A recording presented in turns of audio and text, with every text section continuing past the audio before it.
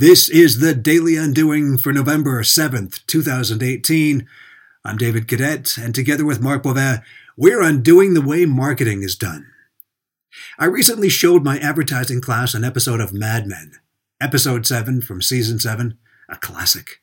The episode brilliantly weaves several personal dramas into the backdrop of the 1969 moon landing.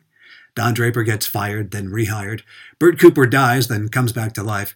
And the world watches Neil Armstrong set foot on the moon and utter his ageless words, "One small step." The episode is pure gold. But I showed it to my advertising students really for the 3-minute scene where Peggy Olson delivers her big idea pitch to the executives of Burger Chef. In it, she cleverly relates the way the moon landing brought people together with how the capacity for a burger joint could do the same for families. "The kitchen table is your battlefield," she says, alluding to the distractions when families gather to eat.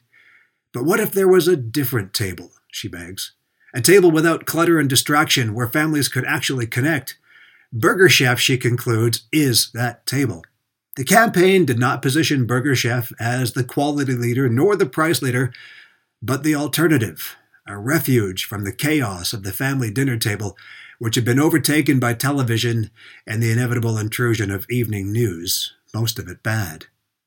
The lesson to my students was that winning in business is always a matter of marketing, and most of the time the best product and/or best price wins.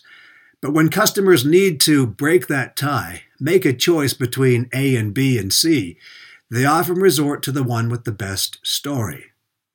Undoing marketing, consulting, and education. That's what we do, and you'll find examples here on the Daily Undoing.